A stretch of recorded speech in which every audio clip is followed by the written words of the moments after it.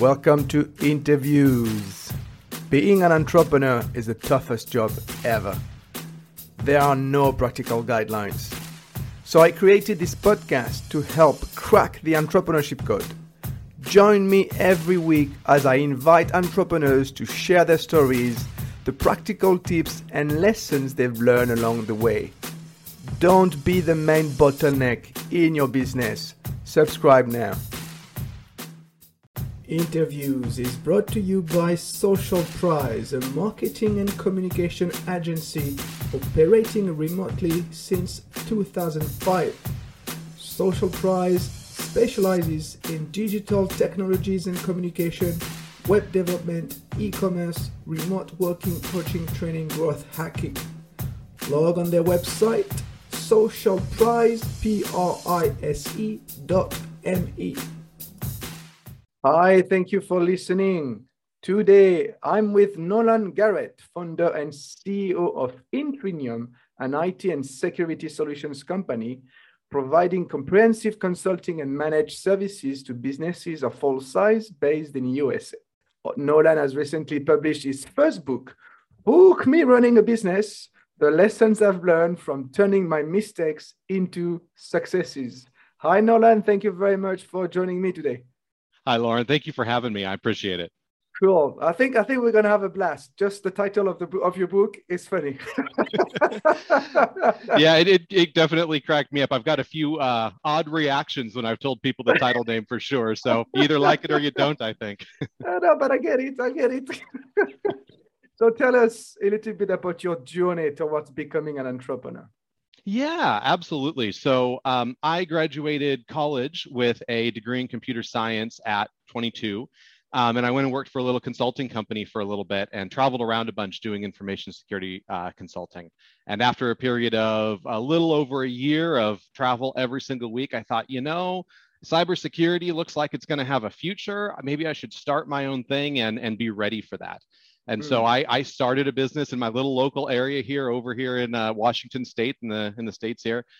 Started this business and really focused on kind of just the regional accounts that I could help. So I just helped little credit unions and banks that were trying to figure out what cybersecurity even was, spent my time helping them. And then after the course of 3 or 4 years, we really started to grow, including getting a lot of national traction. And so that was really a moment for me where, I'm at that point, 27, 28, still pretty young. I had to figure out, what do I want? Am I building a big business and do I want to hire a bunch of people, or am I looking for just a couple of people, just to do a small consulting thing? And I decided to try to grow it. So from about there on out, I've been bootstrapping and growing the business up to about 50 people today. And we work all over the United States now for a lot of really big name clients. Yeah. Very nice. So you were like 22, 23? Yeah, I started the business at 23 years old with a whole year of work history under my belt. So I knew everything about starting a business. Of course you did. But why you decided to choose that path and not go to work for somebody else? Yeah, it's a couple things in this particular region. So I'm in the Spokane, Eastern Washington area here. There's not a lot of big business options. So it would have required me to move or leave the area. For one, it wouldn't get, if I wanted that level of, I guess maybe integration into a larger business, remote work wasn't a thing at the time.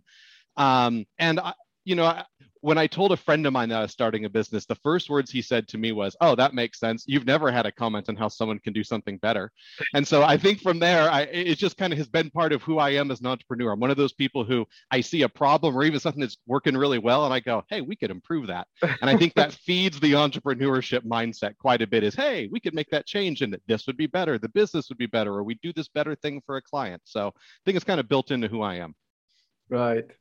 And today for you, what does it mean to be an entrepreneur? Oh, for me, it's a couple of things. I think there's the obvious thing of starting a business and trying to grow it, but I really see entrepreneurship and leadership as being very closely connected, right? You're really helping develop and grow the people around you, the staff that you bring on. You're really helping them in their careers, right? And so entrepreneurship is one part having, I think, some business acumen and an idea and a way to kind of work that. But I think leadership is a big piece of entrepreneurship as well. And it's one of the things that I found that I enjoyed most, or I have enjoyed most throughout my career, is really helping others develop themselves in their careers. So that's how you see leadership, helping others develop their career. Yeah, but not just their career, but develop themselves. It's Right. a lot of people, I think, all of us do, but maybe to different degrees. We need that kind of mentorship or the encouragement that, hey, that looks hard, but you can do it, and I believe in you. Or here's just like my book, here's all the hot stoves I've touched along the way. Maybe avoid those so that things will go more smoothly for you than they did for me. And so I found that being able to pass that knowledge on and help other people, and whether it is in life or in business, helping them reach their goals, that has been very rewarding for me. How has entrepreneurship impacted you personally? It becomes all consuming, right? Mm. It's at least for me, maybe it's different for others, but based on the conversations I've had, I don't think so. It's like having a kid, right? It's like your baby. You start this thing and it's literally nothing, and you have to grow it and nurture it and do all the things to keep it alive and healthy. And you really it starts to consume all of your life, and you spend, at least I do, most of your waking hours either worried about it or working on it or helping people within that business be successful. And so it really is, at least for me, 16 hours of my waking day are really focused on the business in some way. It all comes back to that. And after so many years, I think 20, if I'm not mistaken, what makes you get out of bed every day?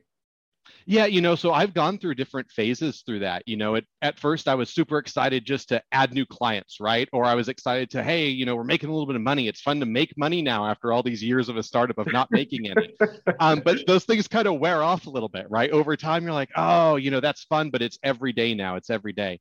And so, the things that I really enjoy now that make me get out of bed is I have this really, really great executive team that I've been building over the last couple of years.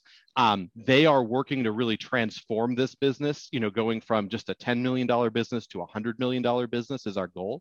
And so that Mm. super difficult, super fun journey, that's the thing that gets me up out of bed. I wake up and go, oh, I've got a hard day ahead, and that's going to be great. I can't wait to solve some challenging problems today. It's amazing to see your enthusiasm after so many years. I can feel the passion in you. Well, it is one part coffee, I won't deny, but I am passionate also. Well, you lost your hair too along the way. Yeah, when you say how has entrepreneurship affected you, I definitely blame the hair loss on that. No doubt. What do you think, after so many years, what do you think are the keys to your success? That's a great question. One of the things I fall back on a lot is that, so Intrinium itself is almost 15 years old, and we work for the three original clients that I sold back in 2007. They are still clients of ours Wow. today. And, when I think about kind of that impact, that's the most interesting piece about that is if you provide strong relationships and you really take care of your customer and try to meet them in the place that they are, look at their business and their needs, they'll never leave you, right? And I think that's a big piece of the success is, despite the fact that we've grown substantially, that we've gone from just Nolan's consulting services to having a bunch of people nationally doing this, we have always maintained those connections with clients, tried to listen to them and listen to what their needs are and meet them in that place. And it means we don't lose them. So it allows us to grow and allows those clients to be sticky. I think that's a huge piece of our success. Anything else?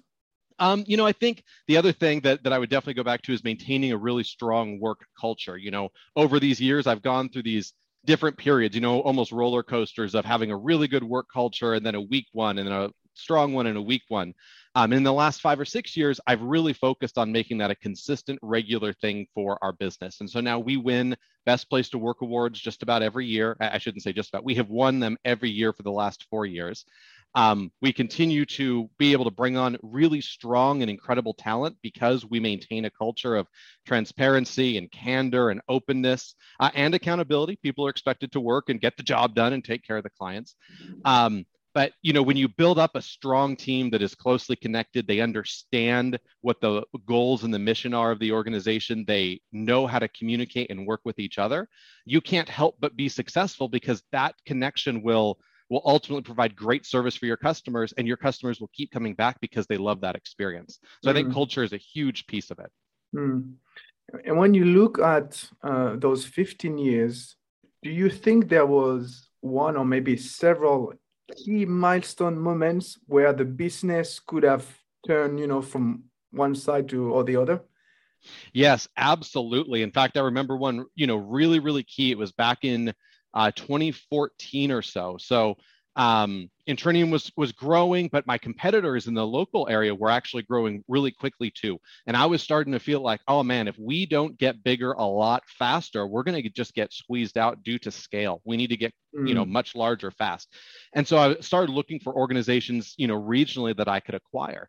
And I did. I acquired an organization. I didn't do the strength of the due diligence I should have done, and I didn't double check to make sure that their culture was going to align with ours.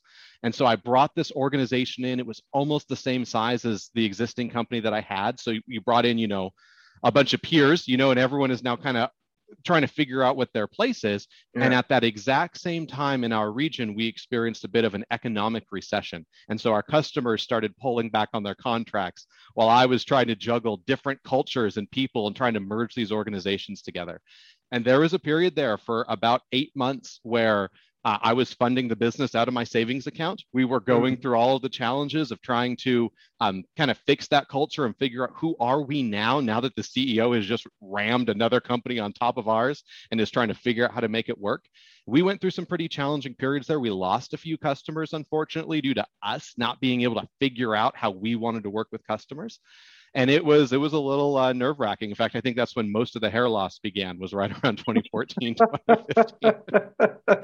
I can relate to your situation. I kind of lived a similar situation when I was living in Asia, and we were too focused. So it was a merger, and we were too focused on our egos as the management team, trying to decide who is going to do what and where the power, instead of focusing on the team and the people. Yeah. And, one of the major mistakes I made, and I write about this a little bit in my book, but one of the major mistakes I made is as part of that merger, I brought on an equal shareholder partner, and he and I did not agree on what the vision was for the business overall. And so instead of reconciling this was definitely my immaturity. Instead of reconciling this, I just tried to do both. And do you know how hard it is to run a business with two different visions simultaneously? Yep. The customers don't get it. The staff don't get it. Half the time you don't get it, right? You're trying to figure out what you're doing. That was a super, super challenging time. And it took several years of effort for me and that other owner to really come to a realization that he and I weren't going to be able to work together because we didn't see it go in the same way. And so ultimately... So you eventually split.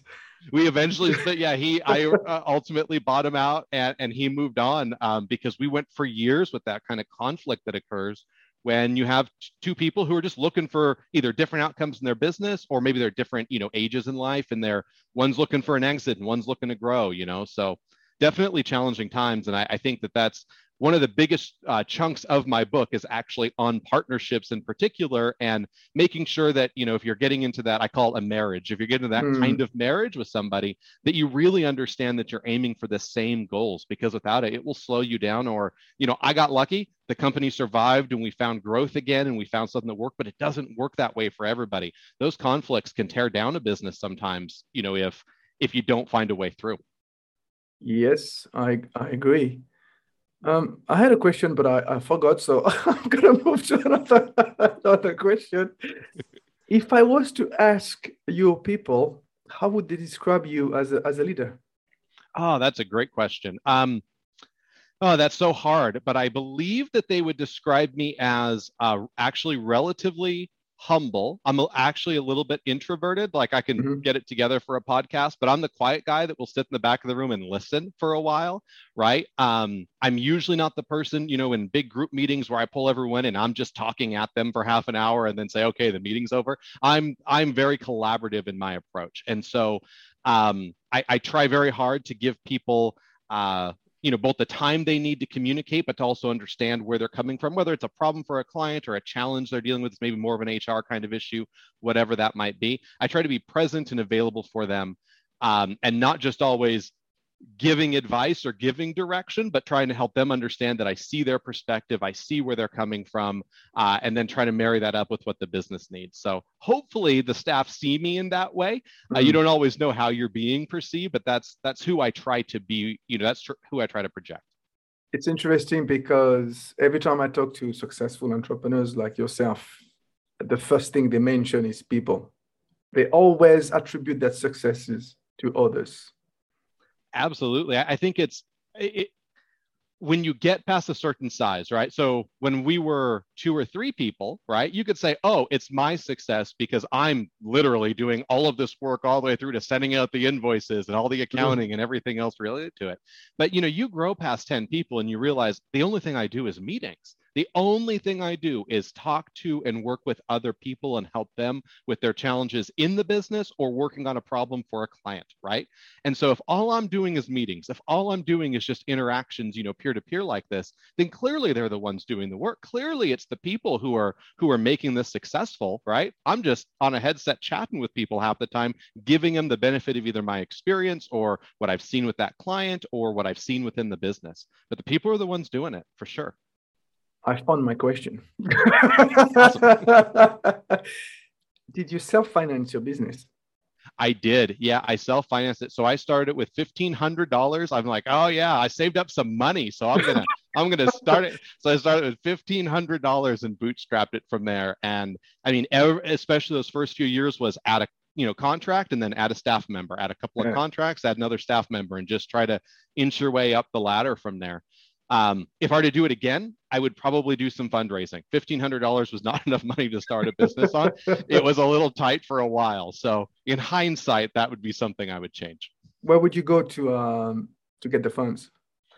If I were going to do something consulting like this and I had the same idea at the time of being more regional than national, I would probably just go to friends and family to raise. Right. If I wanted to go something that was, national where I needed 7 figures worth of capital to really try to blow it up, I would probably go to angel investors, at this point, especially in this market, the way it seems to be with angel investors. They seem to be looking for somewhere to put their money today. So let's talk about your book. First, the title. Like I said, fuck me running a business. I can't say the word. Why such a title? Oh, man. So I'm kind of sitting, you got a picture of this. I'm sitting in my office trying to ideate what a title should be, just trying to get started. This is before I'd hired an editor to help me figure everything out. And I'm like, oh, fuck me. I don't even know maybe I'll just write that as the working title. I'll just write that. That can be the title. And then I can get started and I'll come back and change it later. So fast forward, I hire an editor. I, show them all my notes, kind of what I put together. And they're like, well, do you have a title idea? I'm like, no, I just have this thing I made up and I sent it to them. And they're like, oh, you must keep this title. I'm like, I'm going to make so many people mad. It's going to offend them. Like, I don't know if that's what I'm aiming for. But they showed me all the stats. And they're like, no, you put these kinds of words in the title and everybody wants to know what's in the book. They might hate it, but they're going to get in and go check it out because they want to know what did you put in this. So it was really my publisher that convinced me to keep it. And I will tell you, I was nervous all the way up to release day on keeping obscenities in my title for my first book release, right? Well, that's good marketing. It seems to have worked out, so I can't complain, but I was nervous. And so the subtitle of your book is The Lessons I've Learned from Turning My Mistakes into Successes. And earlier in our conversations, you mentioned hot stoves. So can you share some of them without, giving too much details, of course? Yeah, for sure. So, early on, I mentioned when I started the business, I was 23, right? So I was very young and I think what a lot of younger entrepreneurs do, which is I need help.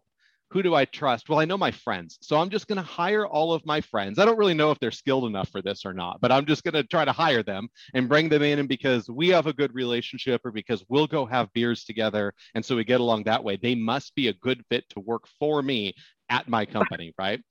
It doesn't work out that way. It didn't work out that way. Really? Yeah, I hired a lot of people that were fun to drink with, but weren't necessarily interested in cybersecurity even. I mean, they weren't even doing the same kind of work.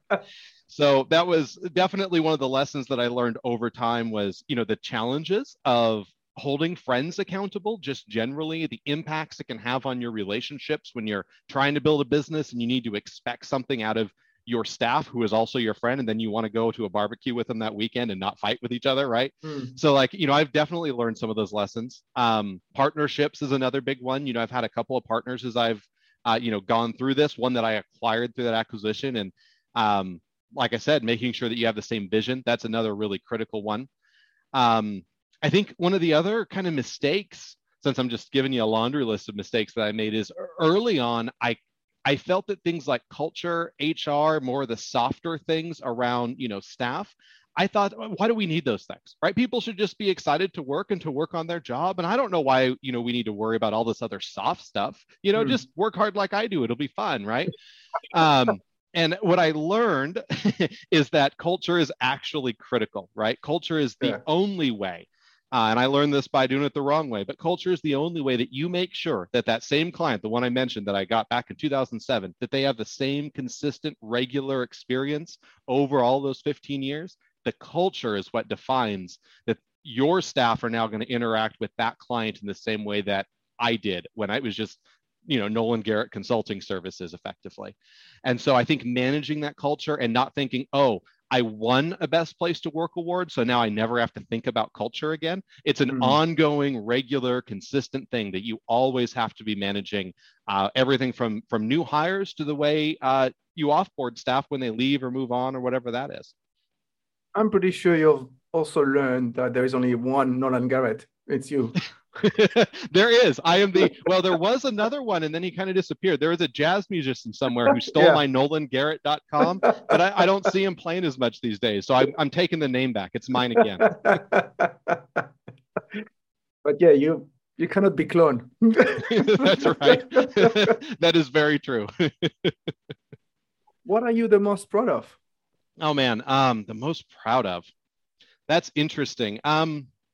I think the thing that I am most proud of, I kind of sound like a broken record, but at the same time, I'm very proud of it. It is the fact that every single year, our staff vote us into a Best Place to Work award each year. That for me is it helps me know that I'm doing my job, right? You can look at things like revenue and a P&L. You can look at your balance sheet. You can look at how much you put in your checking account or whatever personally.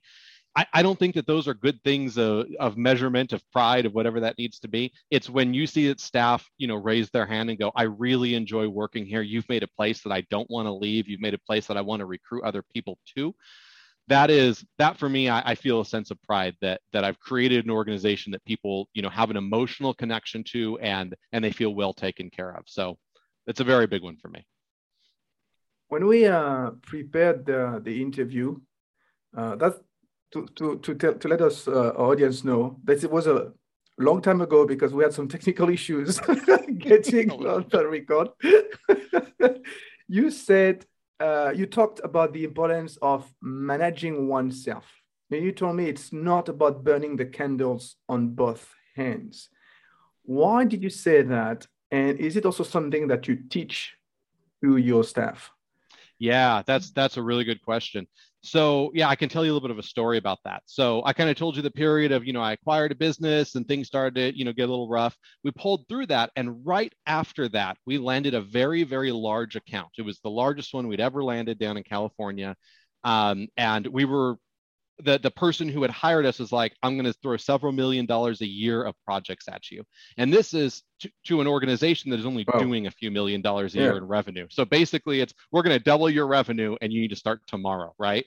So we are just coming out of recession. We're just coming out of this kind of tumultuousness with the staff. And now I have to basically double the team size and try to figure out how to, capture this revenue that, we've just sold to this client. And I made a mistake. The mistake I made was I decided I'm going to go do that work myself and I will manage it personally and I will try to bring on staff as I go. But the only way we're going to juggle this is if Nolan Garrett is the one who goes down to California and does it. And so during that time frame, I was working for an organization I was already contracted with for about 40 hours a week of consulting. I was running this business and then this other thing came up at another 40 hours a week. And so I was pretty consistently doing 100 to 120 hours a week of billable service into clients, traveling all over the United States and trying to run the business simultaneously.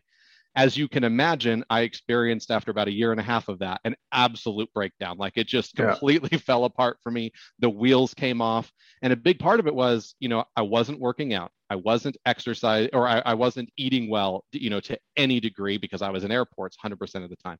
I wasn't sleeping at all because I was on airplanes all of the time, right? And I just completely broke myself effectively, ran out of energy. And that lesson for me, I got very lucky. My team thankfully stepped up and they were able to take on a bunch of that work while I took a couple of months off and tried to recharge. But it got so dark for me during that period of burnout. Despite all the energy I have about the business right now, if you would have asked me then, I would have been like, just take it. I don't even want to sell it. Just get it away from me. I am burnt out and I don't want to touch this, right? And so I think I learned, I actually talked to a therapist. I did all of those things. And one of the things I learned is I have to manage myself, my energy levels. I need to make sure that I'm living a life where I'm having some fun and some pleasure and some enjoyment. Otherwise, you don't have all of yourself to give to whatever your staffing issues are, your client problems are, whatever that might be. And so I firmly believe that self-management is the first thing you do if you want to be successful as an entrepreneur. You can't swap those around. Self-management is first. I love it because we don't talk enough about it. There are a lot of entrepreneurs like yourself who burn the candles on both hands. But if you can't take care of yourself, how can you take care of your business and your people? Yep, that's exactly it. I say in that part, I was in a pretty dark place talking to a therapist. I remember talking to my girlfriend at the time, now my fiance. I remember telling her, like, if someone would just come in and take this business away from me, that would be fine. I don't even want to get $1 out of it. I just don't want to have to deal with this again. And it was because I ran out of steam, man. I just completely burnt that candle to both ends to where there was nothing left. And it took a couple months, maybe 3 months, and then a whole year of practicing self-care, meditation, working out, eating well to really refine the energy and the passion for what I'm doing today. So is that what you teach also to your staff today? It is. So today we offer unlimited paid time off, which I know has a little bit of a vibe with it, but we really encourage our team to take the time off. We try to get them to take at least 2 weeks, if not 4 weeks off each year. It's one of the things that I'm very adamant about with my executives. Once a quarter, when we do our quarterly meetings, I say, hey, make sure you're taking time off and make sure you've talked with your managers and that they're making sure everyone within their team is getting a week off or a few days off or what have you.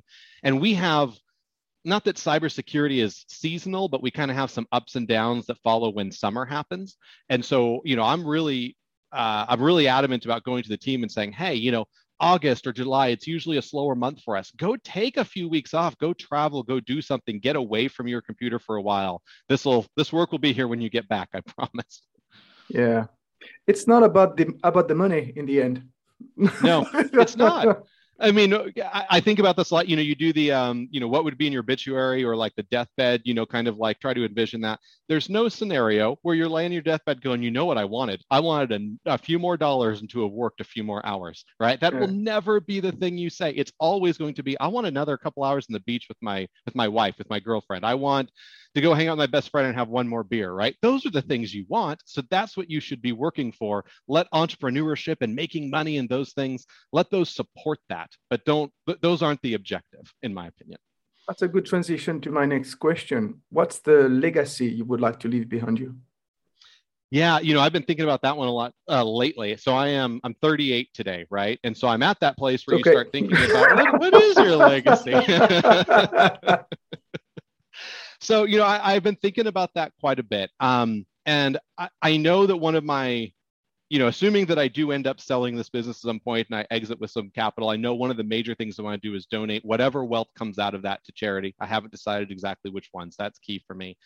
But otherwise, I always go back to, if several of the staff members that have worked with me over the years wanted to start their own entrepreneurship journeys and wanted feedback and support from me on that for me would be me leaving a legacy. If I could help others experience the same journey that I've experienced, maybe with fewer hot stoves, that for me is definitely that's where I think that I would have found my life success, if that makes any sense. It does. Then you should become a mentor. it's kind of one of the things I'm thinking. You notice I wrote the book that's got a little bit of that kind of mentorship coaching stuff in it. I'm testing the waters some. Some of it is definitely, marketing. So I get to talk about my business and that. But yeah, I think in the longer term, especially if I were to, sell Intrinium in a handful of years, I would definitely go into coaching and mentorship and trying to help other 23-year-olds like me who just have no idea what it is that they're doing, help them try to figure that out and accelerate past some of the rocky moments. But they won't believe you. I know, because isn't that the truth, right? Like I didn't listen to, these people who were available to me at the time. I wanted to do it my way. Of course. Oh, that's great. If you had one recommendation to give to entrepreneurs or wannabe entrepreneurs, what would it be? One recommendation. I think my recommendation would be if you're looking to get into entrepreneurship, maybe you have an idea. Take a minute to leverage the resources that might be around you to understand the business side of how to execute that idea. And that comes from, I do some coaching in this local area that I'm in with some startups, and there's a lot of great ideas, but many of the idea generators, they specifically want to be CEO. I want to be in the driver's seat. I want to run it. Also, I don't want to run accounting. I don't want to really understand the complexities of a P&L or a balance sheet, right? And those things are just as important. You have to have both a good idea and also a way to marry that to some business acumen, right? So that you can actually turn that into revenue growth and the ability to staff. And so I think that's my key thing, is either surround yourself with those people, those mentors, those advisors who can give you that, or make sure you deep dive and develop that understanding of how to actually run a business on your own, or you'll be exactly in the situation that I was in the first few years of, well, I added a contract. I think that means I can add some staff. Oh no, I'm underwater now. Now I got to add some more contracts, right? Because in the first few years, I didn't understand the financial and business management side of what I was trying to do.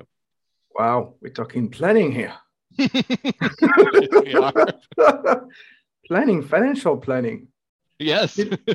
It's a very interesting topic because not a lot of startups that I mentor like financial planning. Isn't that true? It is so important.